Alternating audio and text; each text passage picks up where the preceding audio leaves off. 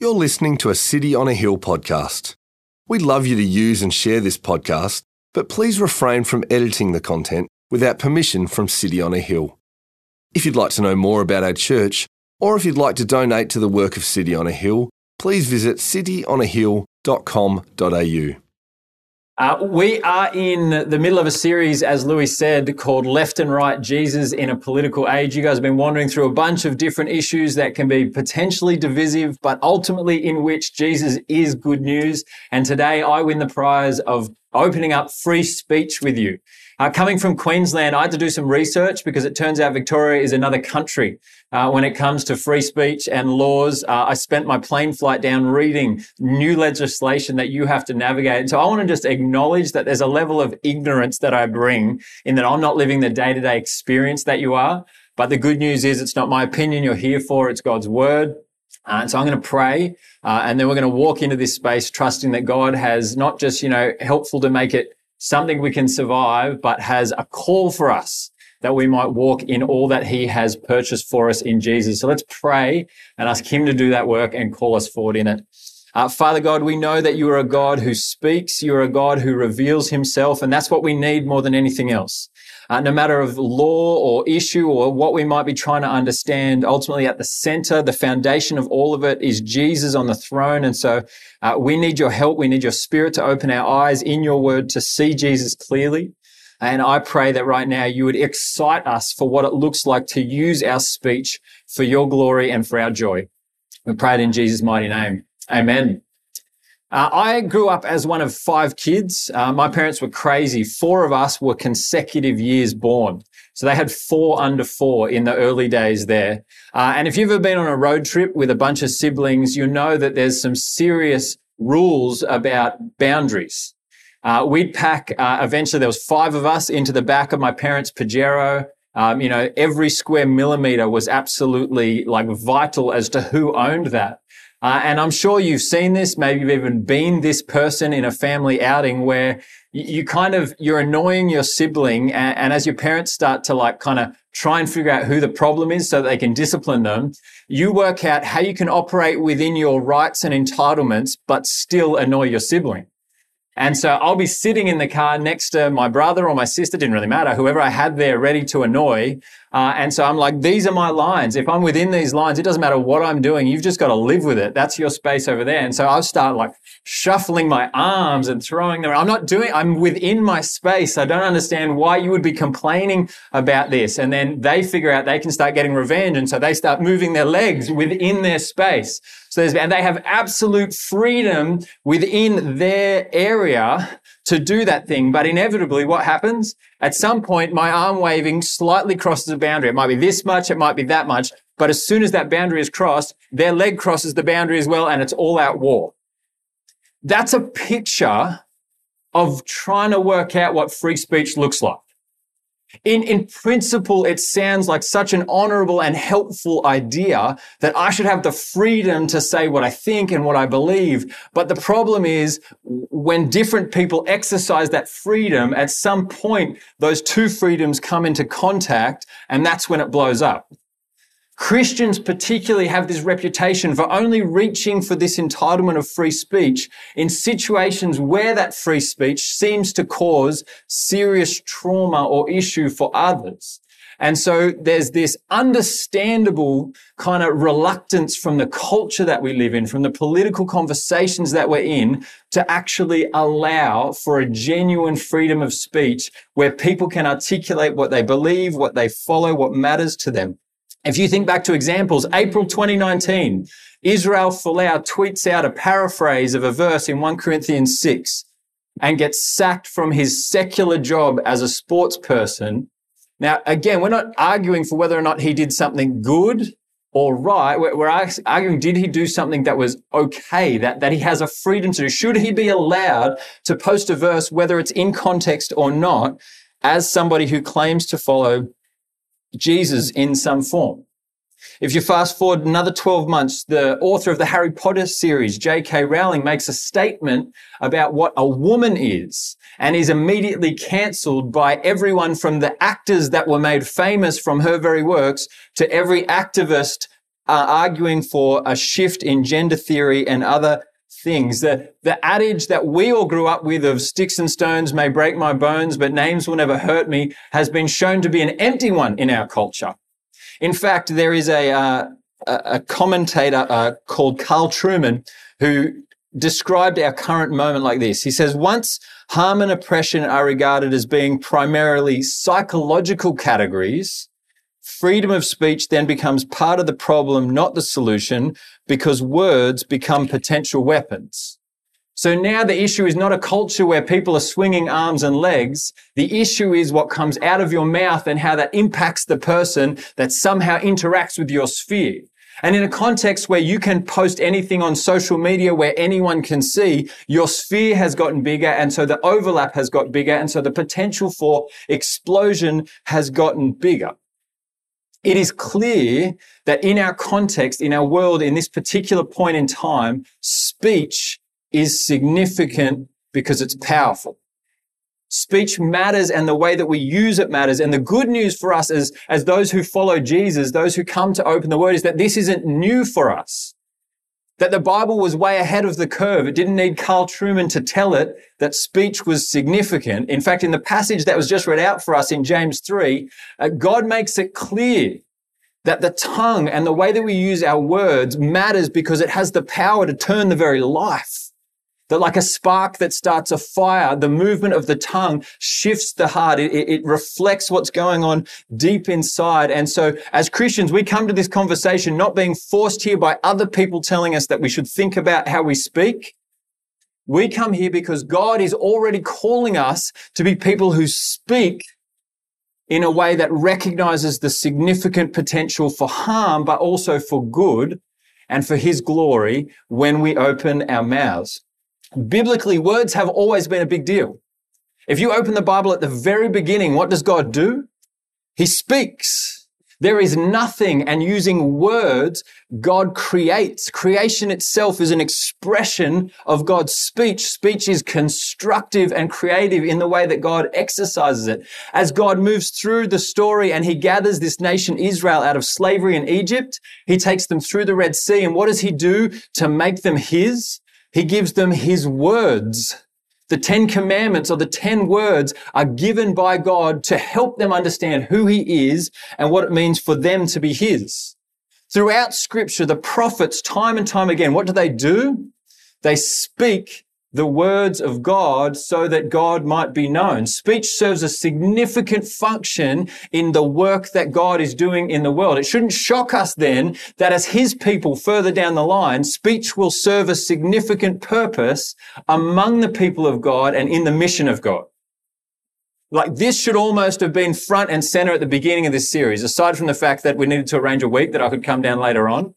Speech works its way through every other issue that you guys have looked at throughout this series. How you speak about it is what matters. No one cares what you think about transgender rights until you say it out loud. The way that you speak about these things is where your impact comes to the people that are in your life and around you. And then as we get through Scripture, we come to Jesus in the New Testament, right at the beginning of John's Gospel. What does He say? He says, I am the Word. He is this revelation of God the Father. Words are significant in the work that God has done and is doing in the world. And so it shouldn't shock us. It shouldn't shock you, City on a Hill Surf Coast, that words are central to your life together as a community. If you have a look in Ephesians 4, verse 15 and 16, how is the body built up? As the body speaks the truth in love. That's the weapon, the tool that God has given you is speech of truth. That is how you encourage one another. That is how you spur one another along. If you open 1 Peter chapter 2, verse 9, what does God say to this new gathered community, the church? He says that you have been called out of darkness into His marvelous light, that you may proclaim that excellent work, that you may speak of the grace that you've received, that you might actually declare to the world around you that there is a God who rescues out of darkness and brings into marvelous light. Speech is core to what it means to be the people of the God who speaks. In 2 Corinthians chapter 5, we're told by Paul that having been reconciled to God, That is, having been purchased by the blood of Jesus, having been brought from death to life and given this new kingdom purpose, what do we now get? We're entrusted with the message of reconciliation, a message that is to be spoken, telling the world that does not yet know that the God who rules, who creates, invites them back even though they don't deserve it.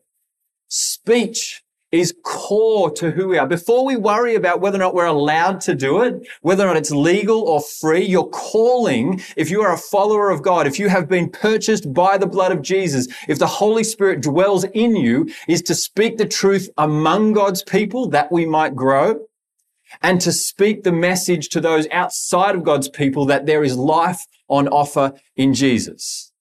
This is not negotiable before we even get to the law. Fundamental to your identity is that on behalf of the God who has spoken, you are now his mouthpiece. You are his ambassadors. He is making his appeal through you. That's what the gospel has done. It has changed your identity and God is now working in you. And that's where the tension is. As those entrusted with the message of the gospel, that message, once upon a time, was quaint, now is ignorant according to the world, foolish according to the world, offensive or even malicious according to the world. I mean, again, I was reading some of your new laws this week, and I found out that you are not allowed, this is my unqualified non-lawyer interpretation, but you are not allowed to tell somebody who is living in sin in a way contrary to Scripture that there is a brokenness to that behavior. You are not allowed to say to somebody who is living in a way that is in direct contradiction with what God's word says, if you were to say to them, you are broken and you need to change that, you need to flee from that desire, you could go to jail, apparently. That's an issue because fundamentally what the gospel story says is that God created and it was good, and then we rebelled and rejected, and then now it is broken. It's core to the message of the gospel that there is brokenness in the world. The message that's been entrusted to you. Now, I want to just quickly say it's possible to say that message in a way that is unloving and malicious and harmful and bad, but we can't flee from the message that we've been given. We can't flee from the work that's been done. We can't just forget that, hey, that was us, except for the grace of God to us in Jesus. It's the message that's been given. It's non-negotiable. And the gospel message that God has created, we are broken, and the only hope we find is in the redemption of Jesus, is not up for revision. It's not something that anyone else has the power to tell us to change or water down or adjust. In fact, in Matthew 12, there's this scary passage where Jesus basically explains how you will know who the true believers are. And he says this, 12:33, either make the tree good and its fruit good, or make the tree bad and its fruit bad, for the tree is known by its fruit. You brood of vipers, how can you speak good when you are evil? For out of the abundance of the heart the mouth speaks. The good person out of his good treasure brings forth good, and the evil person out of his evil treasure brings forth evil. I tell you, on the day of judgment, people will give account for every careless word they speak.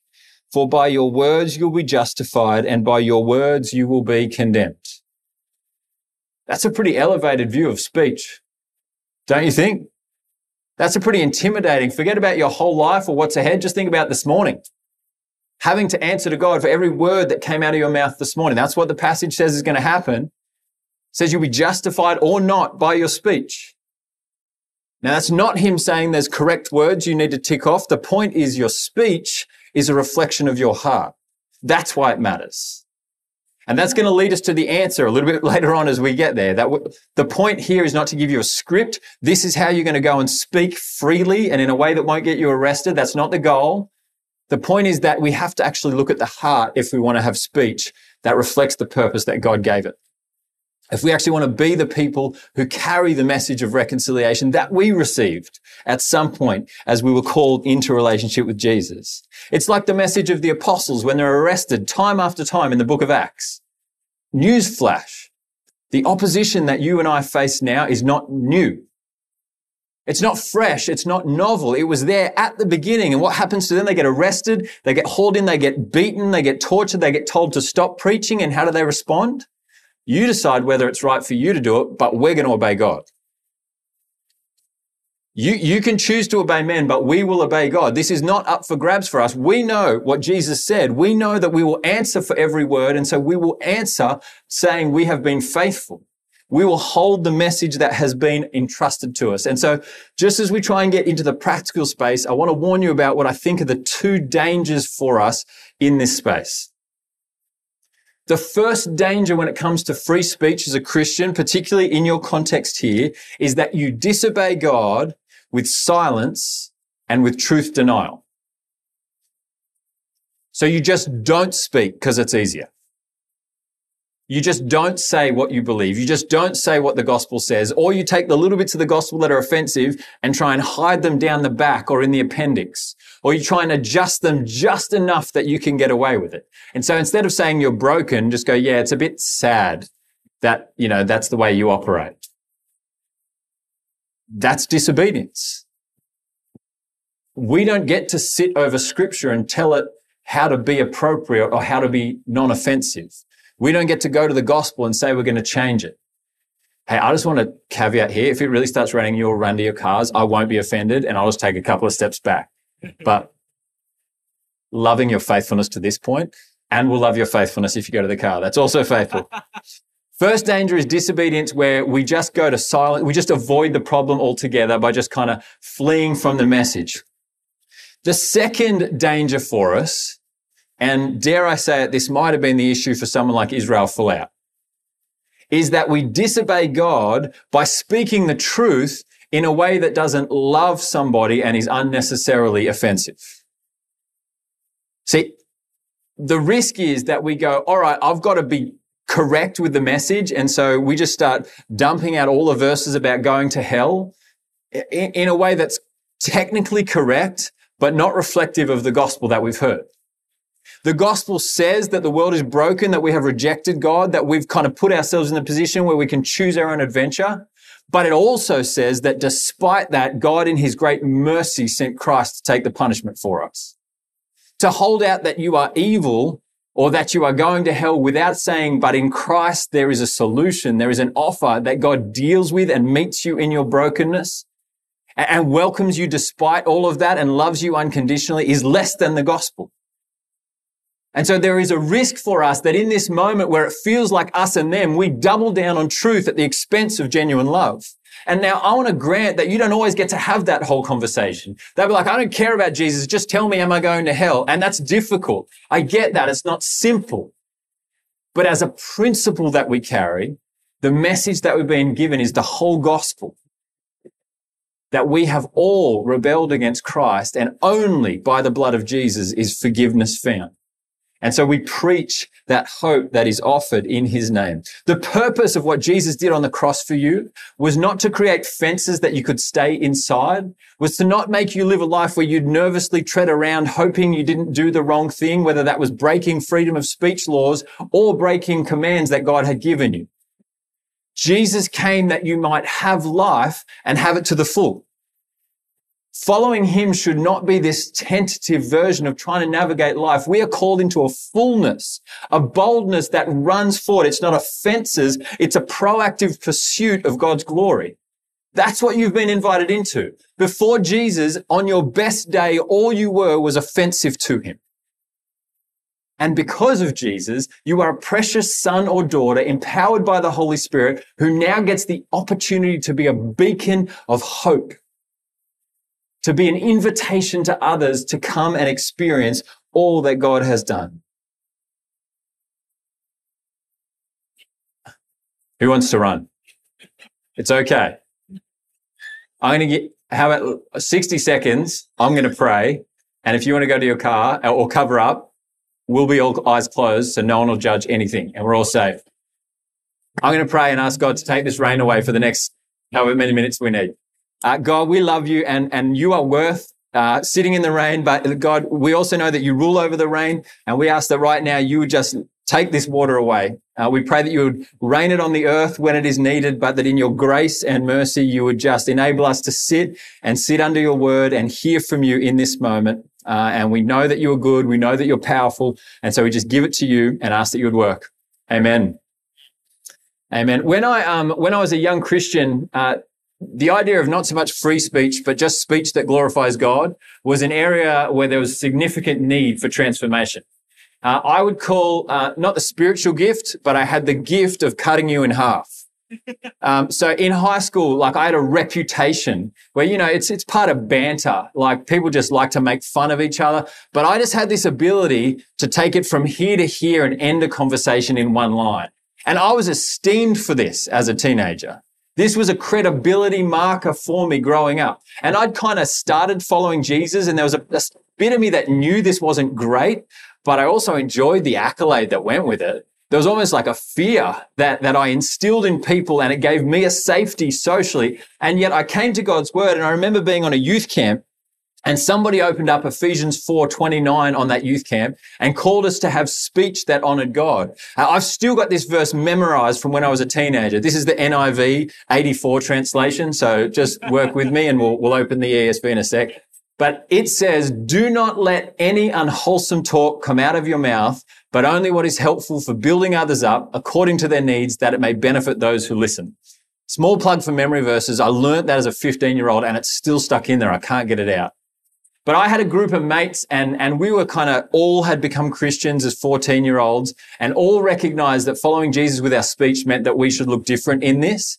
And so our habit became, as we were at school, we'd hear somebody make fun of someone else or gossip about someone else or, whatever it might be, or we'd be mucking around and someone would make that pointed, barbed joke that would cut someone down. And as soon as we did it, all of the others would jump up and say, "Do not let any unwholesome talk come out of it, only what is helpful for God, building others up, according to the needs that it may benefit those who listen."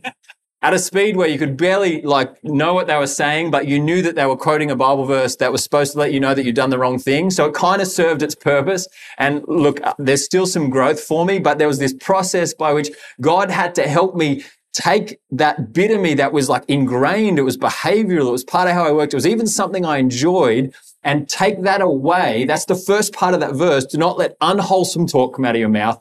Get rid of that. But it doesn't stop there. So this is what I'm talking about when I'm saying God doesn't call you in your speech to fences to sit within. This whole series hopefully isn't making you feel like, all right, now I know how to gently navigate life in this age, because that's not what God calls you to. In this series, I hope you are hearing that the power of the gospel, the freedom of the gospel, is that you can walk boldly in obedience to God in any and every circumstance. You can navigate these complex issues knowing that God is sovereign and that in his grace, he empowers you to walk. And in this verse in Ephesians 4:29, it says, "Do not let unwholesome talk come out of your mouth." But what's the alternative? What is helpful for building others up. Don't just avoid unwholesome, but actually aim for something.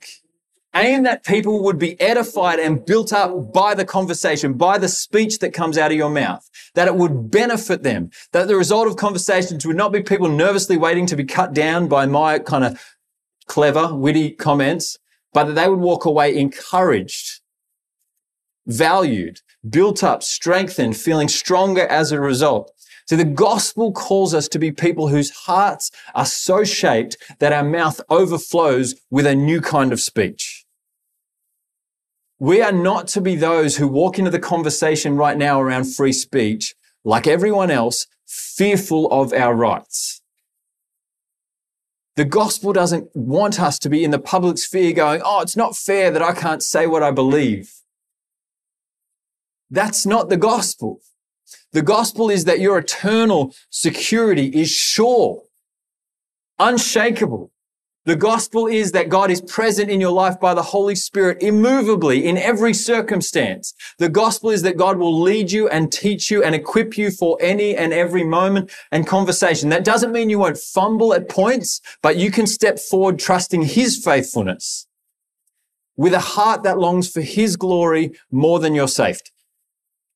And then you're in a position to speak in a way that builds others up and benefits those who listen. We don't actually have the control to stop people getting offended. I was reading some of the articles this week around Israel Folau and J.K. Rowling, and some of the critiques were laughable. Not because people weren't actually offended, but because their offense wasn't actually tied to a logical kind of action consequence thing. This was a sensitive point for them, and it didn't matter how it was said or what was said, there was offense ready to be felt. And now we can't just dismiss and go, toughen up. That's not the gospel either. But we actually don't have control over that. If we preach the gospel, we almost have to assume some people are going to be offended. We're not trying to offend them, but if the message is you have rebelled against God and there's consequences for that, and only by his grace can you find forgiveness and hope, if they're paying attention, they'll be offended. You're telling them they deserve judgment. You can't actually control. And so we need to let go of that as a metric through which we approach the idea of speech and interaction in the public sphere with your friends, with your family, with your neighbors who don't know Jesus. If you aim for no offense, you've already stepped away from the gospel. In Christ, you are free in how you speak, but that doesn't mean there won't be cost. We can actually step in and wear the cost that comes with being faithful to the call of Scripture. I hope and pray none of you ends up in jail because of what I think are ridiculous free speech laws here in Victoria. But if you do, that might be a cost that you're called to pay in order to remain faithful to the God who saved you. But the question you need to be willing to ask, because you'll answer to God, not the government, is my heart doing this to be offensive, to be correct, or out of love for God? We need to question our motives and ask, is this speech just correct, or is this speech glorifying to God? Is this speech driven by an understanding that it is only by his grace to me that I can in any way know what is true, let alone speak what is true? I want to read to you the ESV version, the City on a Hill Sanctified version of the Bible from Ephesians 4:29. Gives us a great phrase which is better than free when it comes to thinking through what kind of speech we're aiming at. Ephesians 4:29 says, "Let no corrupting talk come out of your mouths, but only such as is good for building up as fits the occasion," and here's the key bit, "that it may give grace to those who hear." That it may give grace. That's the agenda for your speech. That the result of people hearing you speak, the result of people being in conversation with you is that they would receive grace. That they would encounter the unmerited kindness and favor of the God of heaven because of the words that come out of your mouth. Like, doesn't that raise the bar? It's not just about being legal and ticking a box, but my heart's desire, God's desire for you, is that when you speak, people would encounter him. That's what grace-giving speech is. Like, practically, this looks like speaking the gospel. That's the starting point for anyone to encounter the grace of God, is to hear the message that he has sent his son to take the punishment that we deserve. We must be bold in that, because without Jesus, no one receives the grace of God. Jesus is the grace of God. We must not back away from the heat of this moment for fear of cost to us. We must hear God's word and speak grace. Look at those who hate and are angry that we would speak this message, longing that they would receive this grace. Not longing that we would be correct and they would lose their rights, but longing that they would receive the grace that we have received. That's what it looks like to give grace. I'm a pastor, and what that means is the temptations for me when it comes to speech might be different to you. But one for me is I have people come to me all the time to share what's going on in their life. I have people share their sins. I have people share struggles. I have people share temptations. I have people, and now I'm not sticking them on Facebook or anything like that. But, you know, as Christians, sometimes we get that temptation when you hear about something that's going on, you go, I'm just going to chat with someone else in the church body so that together we can carry this. But deep down, what you mean is, isn't this interesting? I'm going to talk to someone about this. And we start to gossip about it. And like, we would never admit that that's what we're doing, but suddenly we haven't talked to God about this issue that they're having, but we've told a few people. And we enjoy that kind of information. We enjoy undermining that trust. See, for me, it used to be about just mocking you out and out. That used to be my heart. But now the way that the devil will tempt me is I'm carrying personal information, which is power. And so I share that with people instead of taking that to God. Now, I don't know what your temptation here is, but again, you've got to ask the question, when it comes to being repenting and being reformed into the likeness of Christ, what does it look like for your speech to give more grace? For me, repentance looks like praying sooner. Because when I pray with those things that are brought, one, I'm being faithful to my call as a pastor and as a brother in Christ and all those different things. But secondly, I give grace because I entrust their issue to God, and He is the giver of grace. Secondly, I receive grace because in sharing their issue with God, I'm reminded that the God in heaven listens, cares, answers, and engages. It's a grace transaction straight away. To reach for prayer often and quickly and even publicly is grace-giving speech. To reach for moments of confession is grace-giving speech. Confessing, the book of James calls us to confess sins to one another, to pray for one another that we might be healed and restored. Confession is grace-giving because it does two things. It declares to everyone here that I don't need to put on a show anymore, that I can be honest about who I am because I trust that God is sufficient for me in Jesus, and that gives grace because it declares the gospel. When you confess sin, it gets grace because God's word promises that when we confess, He's faithful and just to forgive us and cleanse us of all unrighteousness. So we can preach the gospel, we can pray, we can confess, we can encourage. Encourage is something that we just don't do. We just don't. Australian culture does not know how to encourage. When you speak affirmation to someone, have you noticed the awkward giggles of the person who's receiving it, or the people who are standing around observing it, or the way you've got to quickly take a step sideways and kind of make it a backhanded compliment? Like, look at even me and Louis joking around before about, who's preaching and stuff like that. Like, there's genuine love here and respect, but there is this awkwardness that we find when it comes to affirming someone out and out, but that's grace-giving. That's life-giving. That's speaking God's perspective on someone who values this person as a precious son or daughter, or as a lost son or daughter in need of grace. To actually speak life into someone and be specific and intentional. To say, hey, I noticed when you did this thing, and this is how that fed me, as opposed to just, you're really nice. Like, to actually speak life and observe significance in someone is grace-giving to them and is fulfillment of what God calls us to in Ephesians 4. It is that new speech that He's called us into.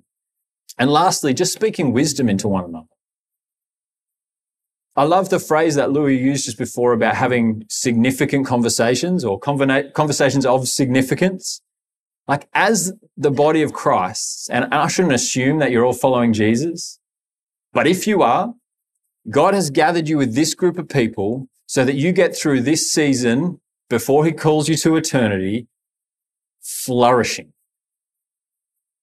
filled with joy in Him, delighting in His presence, navigating all the ups and downs and the craziness of law changes and life changes and circumstances. And what He does is fill this group of people, this community, with everything that you need in order to do that life. And so have conversations with one another about the things that matter. Speak boldly the wisdom that God has shown you in His word and in the experiences that you've walked through. Speak of Him who has called you out of darkness into His marvelous light. Speak about how He's called you out of darkness. I had a great conversation with someone I just met a second ago, and hearing some of the journey that's been there and the way God's worked, and that feeds me and fuels me and equips me with wisdom for the things that I will navigate in life.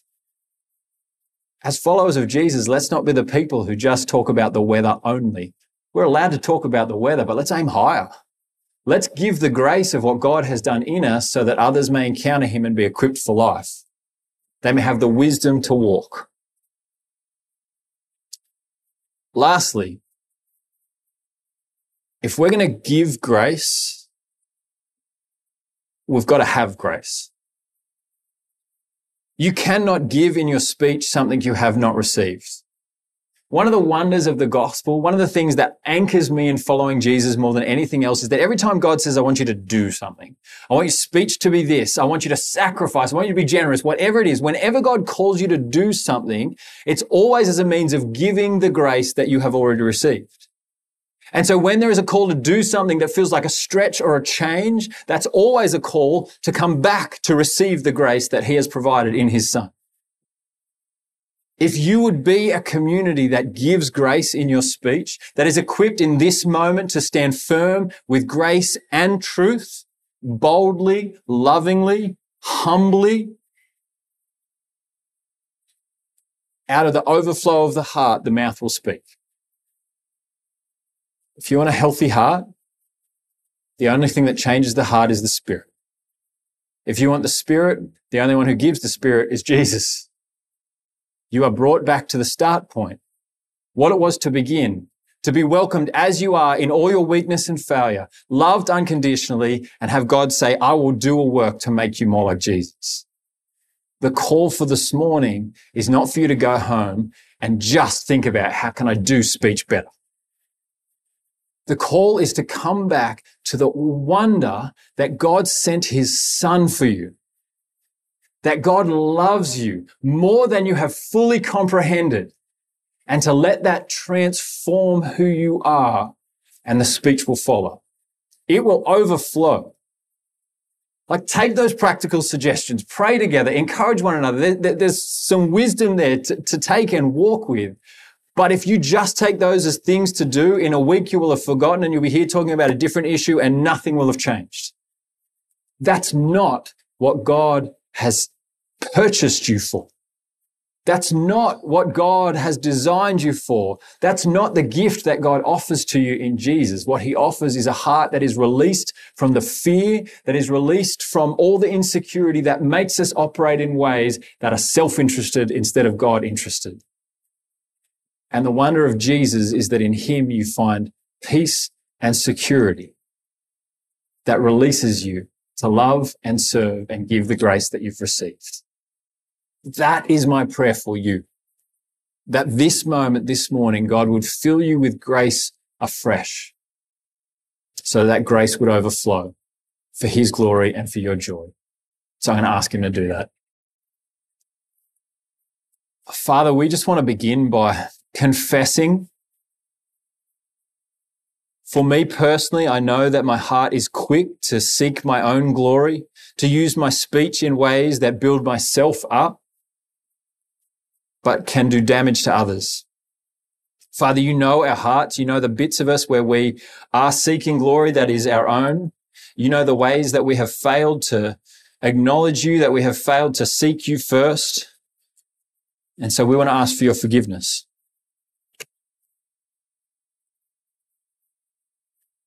Father, we thank you that in Jesus we find the forgiveness that we need. We thank you for his death in our place, his victorious resurrection.